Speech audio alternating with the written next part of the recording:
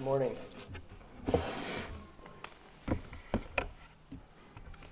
Well, I'm excited to be back for a third time with you. Although I'm not a member here at the church, I feel like I'm a member, and I think I'm going to try to get one of those T-shirts, even though I'm not going to be here in a few weeks. No, it's a real privilege to be back.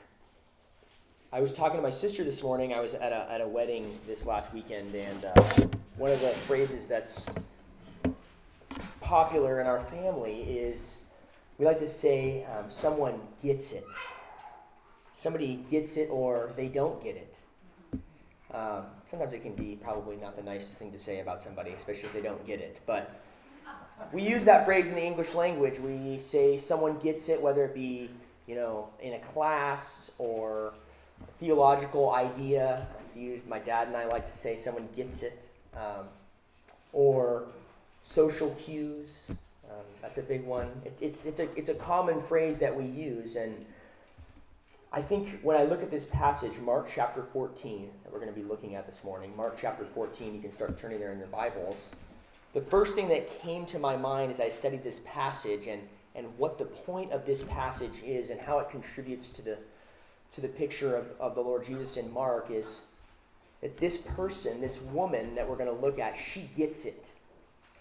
Not social cues, not even theological issues, although it is connected to theology, but she gets it, and that it being life. She gets life. She understands the purpose of life. She understands the purpose of the book of Mark. She understands who Jesus is. She gets it in the midst of a ton of people that are continually missing the point. It's the woman who anoints Jesus for his burial, Mary. Before we get there, let's look at where this is in the book of Mark. I preached here a few weeks ago on Mark chapter 5, verses 21 through 43 about Jairus' daughter and the hemorrhaging woman, that Jesus is able and willing to save all those who come to him with no exceptions, whether it's Jairus, the cream of the crop of society, or the outcast, the hemorrhaging woman. But as I mentioned that sermon, the book of Mark is written for a specific purpose. Mark 1:1 says it's the beginning of the gospel of Jesus Christ. This is the good news about Jesus. And this good news is not just news that we hear, it's news that we embrace. The entire book is written to convince you to do something.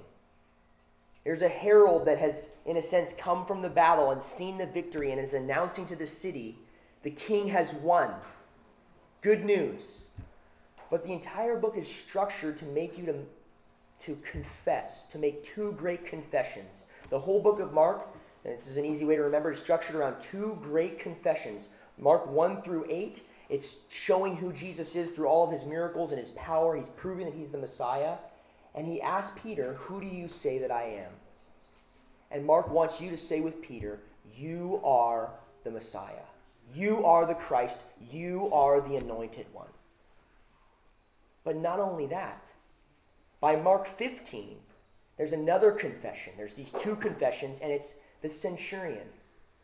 It's the chapter after our passage, when Jesus finally dies, and in the way that he dies, when the temple is torn from top to bottom, and he cries out and gives up his life for us, the centurion says, "Truly, this was the Son of God."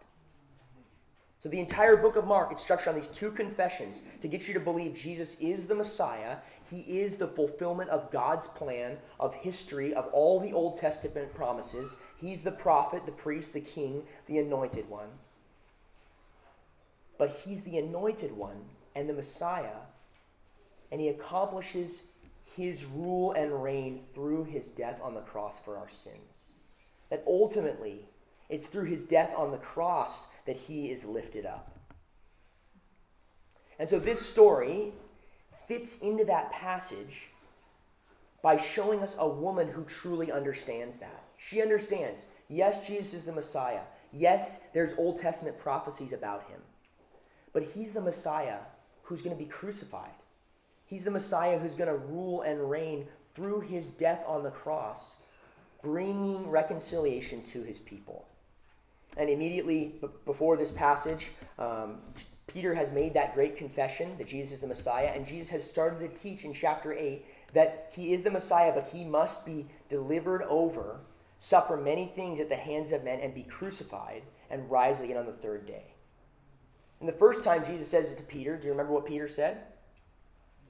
Peter starts rebuking Jesus. No, that's not how that's going to work. And Jesus says what? Get behind me, Satan. And throughout the entire book, we see the disciples, the chief priests, the Pharisees, the people, none of them get it. None of them understand. And it finally brings us to our passage, Mark 14. I'm going to read verses 1 through 2 just to give us some context, but we're going to be specifically looking at verses 3 through 9 to see an example of faith and devotion to Jesus. Verse 1, it was now 2 days before the Passover and the feast of unleavened bread. And the chief priests and the scribes were seeking how to arrest him by stealth and kill him, for they said, not during the feast, lest there be an uproar from the people. So up to this point in Mark, there is hatred from the rulers of Israel, but at this point we see they actually start planning to kill Jesus. They're seeking him by stealth. They're plotting. There's some way we've got to get rid of Jesus. In Luke, we're told that they know they have to kill Jesus because otherwise they're going to lose their place and their nation. They've got to get rid of this Messiah who all of these people are following. But they know they have to do it by stealth because the people at this point are going to be in uproar if they just take him and execute him. And they want to do it before the feast of Passover. That gives us a little bit of context, and we'll talk about that at the end. But look with me at verses 3 through 9. First, we're going to look at this in three sections. First, we're going to see a lavish act, the lavish act. And while he was at Bethany, in the house of Simon the leper, as he was reclining at table, a woman came up with an alabaster flask of ointment of pure nard, very costly, and she broke the flask and poured it over his head. In the middle of this story of rejection, and the rest of this book is going to be a lot of darkness, we see this woman shining forth as an example. We're told Jesus is at Bethany. Bethany is up over the Mount of Olives, right next to Jerusalem. It's where Lazarus lived. Actually, in John, we're told that Lazarus was there at this dinner. And recently, not very long before this happened, Jesus had raised Lazarus from the dead in Bethany. So Jesus has done great miracles in this place, and we're told he's in the house of a man named Simon the leper. Some people think he was no longer a leper because otherwise he wouldn't have been having people over, and maybe he was one of the lepers who was healed by Jesus. But whatever the case may be, we're told that Jesus is at this dinner party. He's reclining at table, and in the middle of dinner, a woman comes over with an alabaster flask. It's some kind of white flask. It probably would have had a long top that you would unplug. And inside is pure nard. And if you really are interested, you can read about what that is. There's like different theories. It's something from the Himalayas, some special nut. Or some people think it's pistachio that's smashed up and made into some kind of fragrance. But the point is that it's a very costly ointment. This is a perfume that's extremely expensive. We're told later in a few verses that it's worth over 300 denarii. Denarii is a day's wage. 300 days' wages. In another book, in John, we're told that it's more than a year's worth of wages. Think about how much you make in a year. You don't have to say it out loud, but think about how much you make in a year, and imagine buying perfume with that. And in this time, this might have been some kind of heirloom that was passed down to your kids. This is like a rainy day fund. This is maybe your retirement. This is extremely costly. That's a lot of money. But we're told that this woman not only pours it over his head, but she goes over, breaks the flask, and pours it over his head.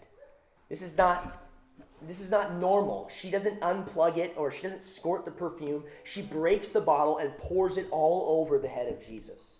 He's just sitting there having dinner, and all of a sudden a woman comes in, smashes the glass, and starts pouring perfume all over his head. And we're told in the other Gospels that not only is it on his head, but it's on his feet. Because there's so much perfume, this is so much fragrance that it flows all the way down his head, all the way down his body onto his feet.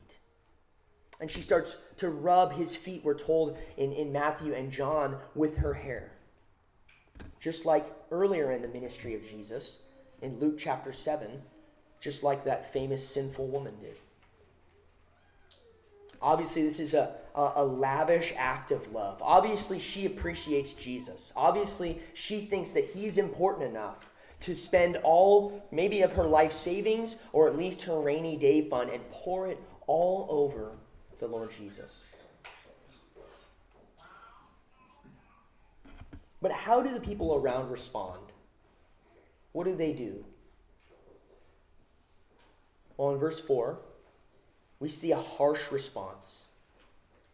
There were some who said to themselves indignantly, "Why was the ointment wasted like that? For this ointment could have been sold for more than 300 denarii and given to the poor," and they scolded her. It's not celebrated. It's not honored. It's not valued. Instead, the people who are there are saying to themselves indignantly, the word is used a few chapters earlier when the disciples are arguing over who gets the best spot. They're mad at each other because they want to sit next to Jesus in heaven. They're indignant. They're angry. They're mad. And what do they think about this ointment? It's been wasted. What a waste. What a waste of this money. We're told actually it's specifically Judas in John who says and starts this and says, shouldn't this have been sold and given to the poor, planning in his mind that he could actually take the money. He was lining his purse with the money that was given to Jesus for his ministry. But Matthew tells us it's not just the people who were there, and it's not just Judas, it's all the disciples. All the disciples that are there, all saying, this is a waste. What a waste to pour this ointment on Jesus. Should have been sold and given to the poor. And then they start scolding her, going after her. You wasted that. You shouldn't have done that. What were you thinking? And what we see here is, just like the chief priests, we see an example of unbelief, right? They don't understand. They don't get it. The disciples, even the disciples who have been empowered by the Holy Spirit to go out and preach, to cast out demons, to heal, to do amazing things, they still don't get it. They still have that same spirit of Peter that wants to get in the way of Jesus going to the cross. But even more specifically, they don't get that this is something that is honoring to the Lord Jesus. They don't get that Jesus is the one who's not going to just bring about a new kingdom that they can rule and reign in. That's not just the instrument of their success, but that he is the goal. They are still serving Jesus for what that they can get from him, whether it be freedom from the Romans, or for Judas, whether he can line his purse. But their unbelief causes them to miss the entire point. They think it's a waste. And he starts scolding her. But we see the gracious interpretation of what she's done. We're told what's happened, but now Jesus is going to tell us what this whole story means in verses 6 through 9. But Jesus said, "Leave her alone. Why do you trouble her? She has done a beautiful thing to me, for you always have the poor with you. And whenever you want, you can do good for them, but you will not always have me. She has done what she could. She has anointed my body beforehand for burial. And truly I say to you, wherever the gospel is proclaimed in the whole world, what she has done will be told in memory of her."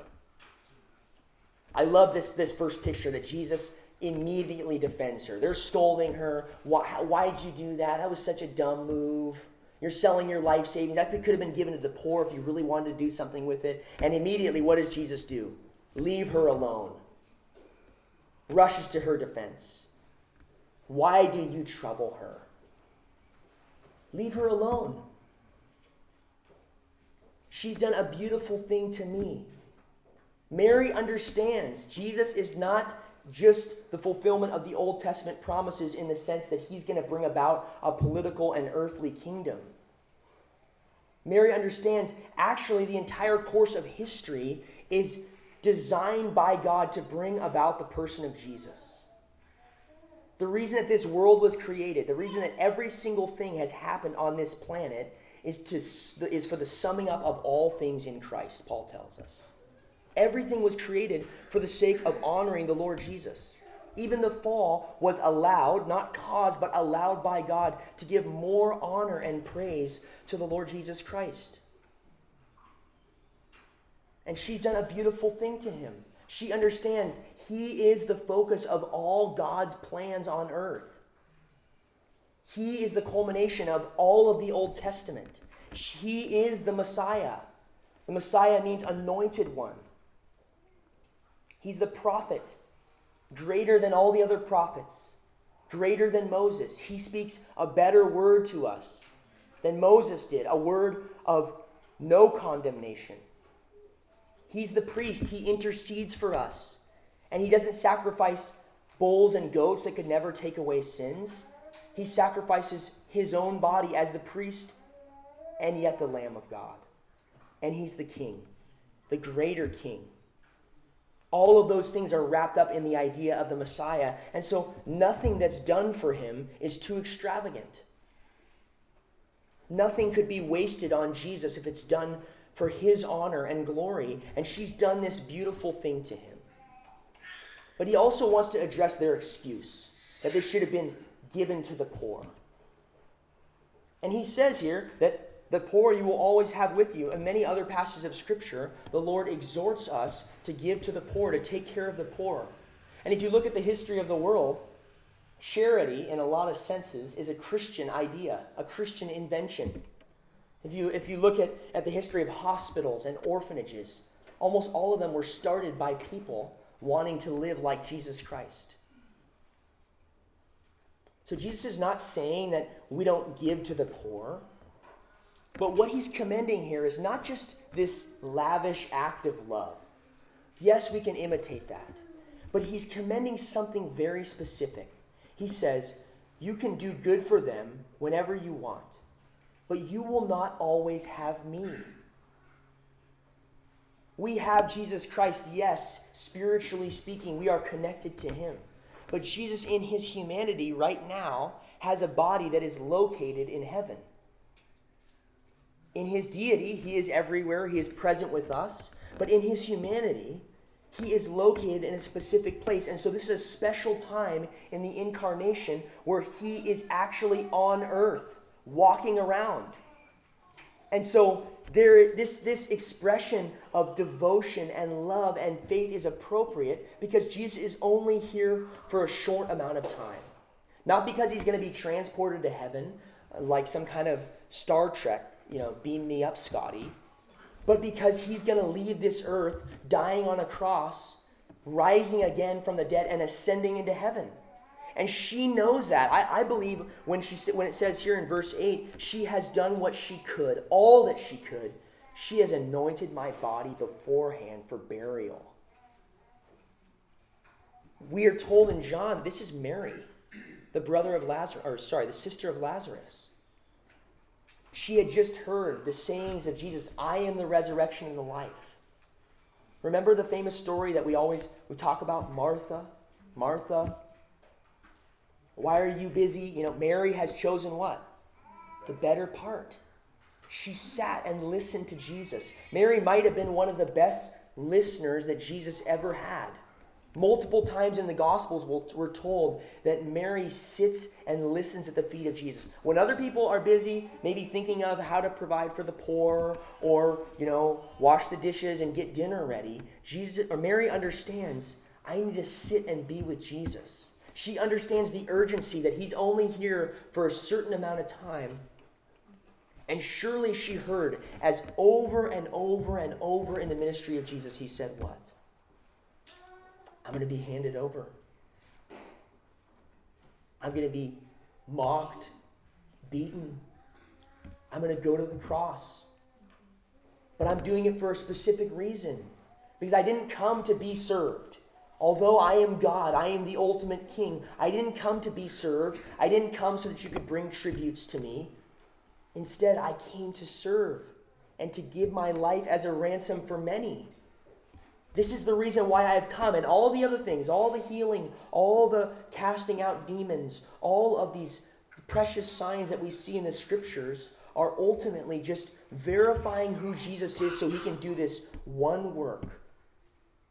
Go to the cross. And Mary understands that. So although this, I think, is a lavish act of love, that she runs out, smashes the neck of this perfume bottle, pours it all over Jesus, and in John we're told, or it's John or Matthew, it says the fragrance fills the entire house. She's deliberate. She knows Jesus is going to die. I might not have a chance to anoint his body for burial. She is probably one of the only people in the gospel that actually gets it. Jesus, yes, he's the Messiah, but he's the Messiah who reigns and rules through the work that he's done dying on the cross for our sins.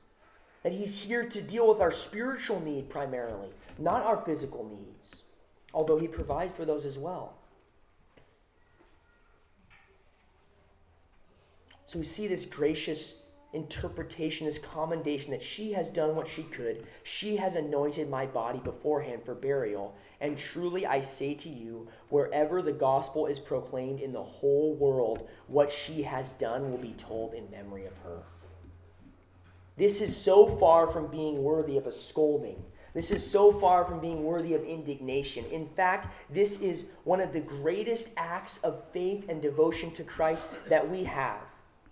So much so that Jesus says, wherever the gospel is proclaimed in the whole world, what she has done will be told in memory of her. This woman and her devotion to Jesus, we're still talking about it today, 2,000 years later in Santa Cruz, California.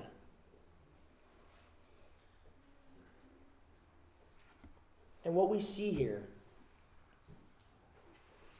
is that when we really truly see who Jesus is,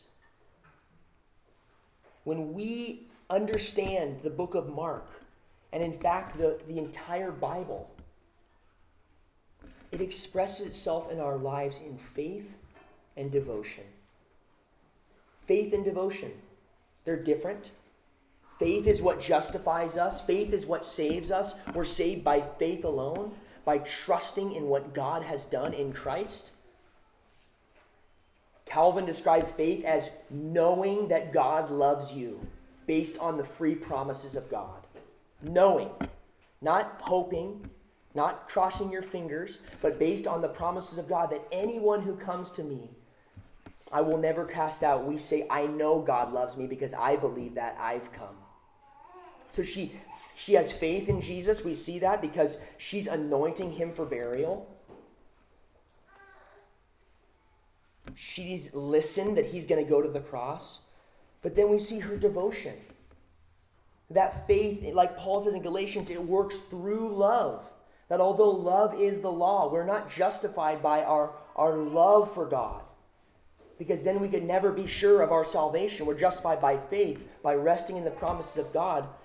That faith becomes a busy thing that leads to devotion to Christ in our lives. And specifically here, I've been encouraged in my own life that we can be so caught up in doing things for the Lord, in doing things for the poor, in even being involved in and at church, which we should be and we are commanded to do. But what we see an example of here, and what I believe Mark has put this passage in this book to show us, is that our primary aim in life is to be trusting in and devoted to the Lord Jesus.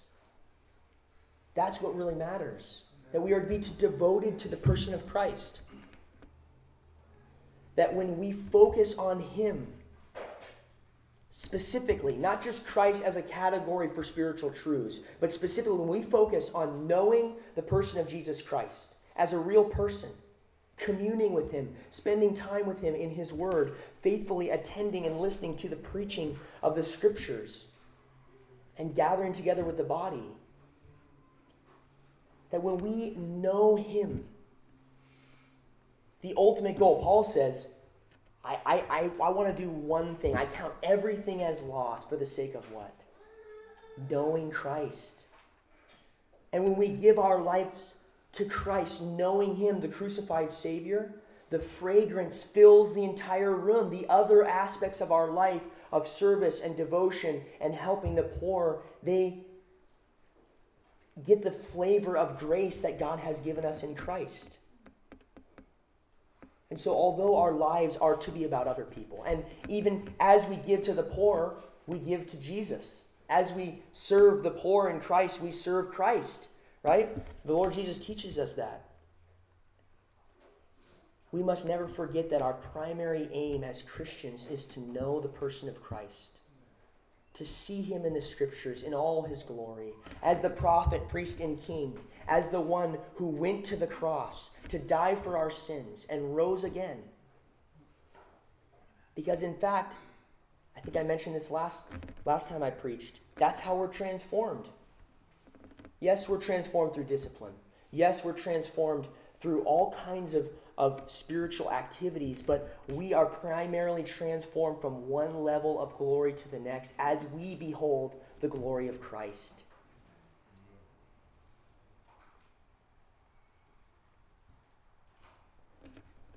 But this is not how everyone responds. Look at verse 10. Then Judas Iscariot, who was one of the 12, went to the chief priests in order to betray him to them. And when they heard it, they were glad and promised to give him money, and he sought an opportunity to betray him. There's a sense in which Judas finally gets it too. He'd seen Jesus do all kinds of things. He'd seen Jesus cast out demons, heal people, walk on water.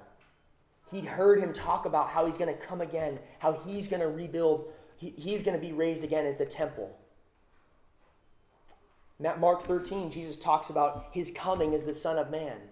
Judas had heard these stories about Jesus, and we don't know why exactly he betrayed Jesus, but in the other gospel accounts as well, these stories are next to each other. That this was the final straw. This was the impetus for Judas to leave and to betray Jesus. Because he sees, probably my time for getting money from Jesus has come. It seems to be the end of his life. But maybe with the other disciples, he might be promising to do these great things, but he's going to accomplish that through suffering. And so he responds, instead of with faith and devotion, Judas responds with unbelief and betrayal. And that's really, I think, how the world responds to the message of Jesus, right? Either responds with faith and devotion for those of us who are believers, or responds with unbelief and rejection.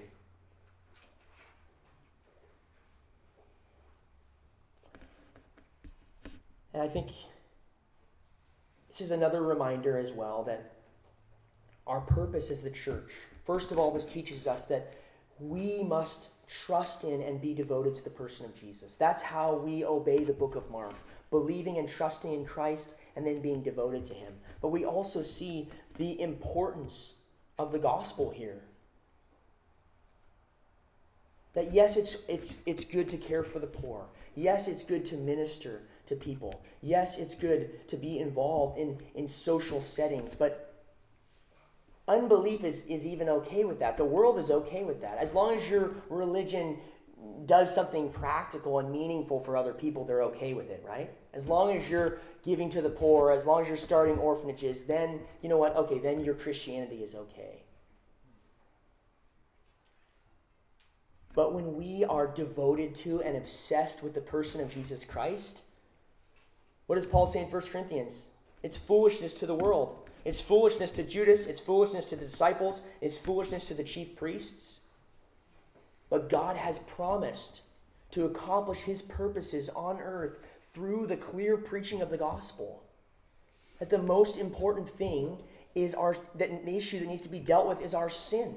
That we stand before God accountable for everything that we've done. That God demands loyalty from us as his creatures, and yet we failed. We've been unfaithful. But God has sent his Son to die on the cross for our sins. He's taken our place. That just as we deserve an eternity in hell, God has poured out all of that judgment on Jesus Christ. He's taken that in his body on the tree, and he's canceled the certificate of debt that stood against us, having nailed it to the cross. He's cried out, "It is finished." And he rose from the dead to prove that all that he said and did was true. And that is the message that we must be devoted to. That is what Paul says in 1 Corinthians is the message of first importance. That is the one thing that we as a church must give our lives to, is the death, burial, and resurrection of Jesus, making it known. Because that is what God promises to bless. And in the meantime, we serve. We have kindness explosions. But all for the purpose, ultimately, of telling others about our crucified Savior, who's risen from the dead, who's worthy of an entire life of devotion.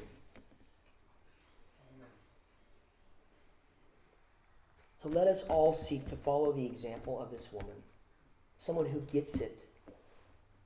That life is about trusting in Jesus Christ, believing in him, not trusting in our own righteousness, not trusting in our own performance, our own ability to approach God, but putting all our confidence in what Jesus has done in his death and resurrection. And then let us be devoted to him. Let us spend time with him. This woman has a lot to teach us. Let's close in prayer.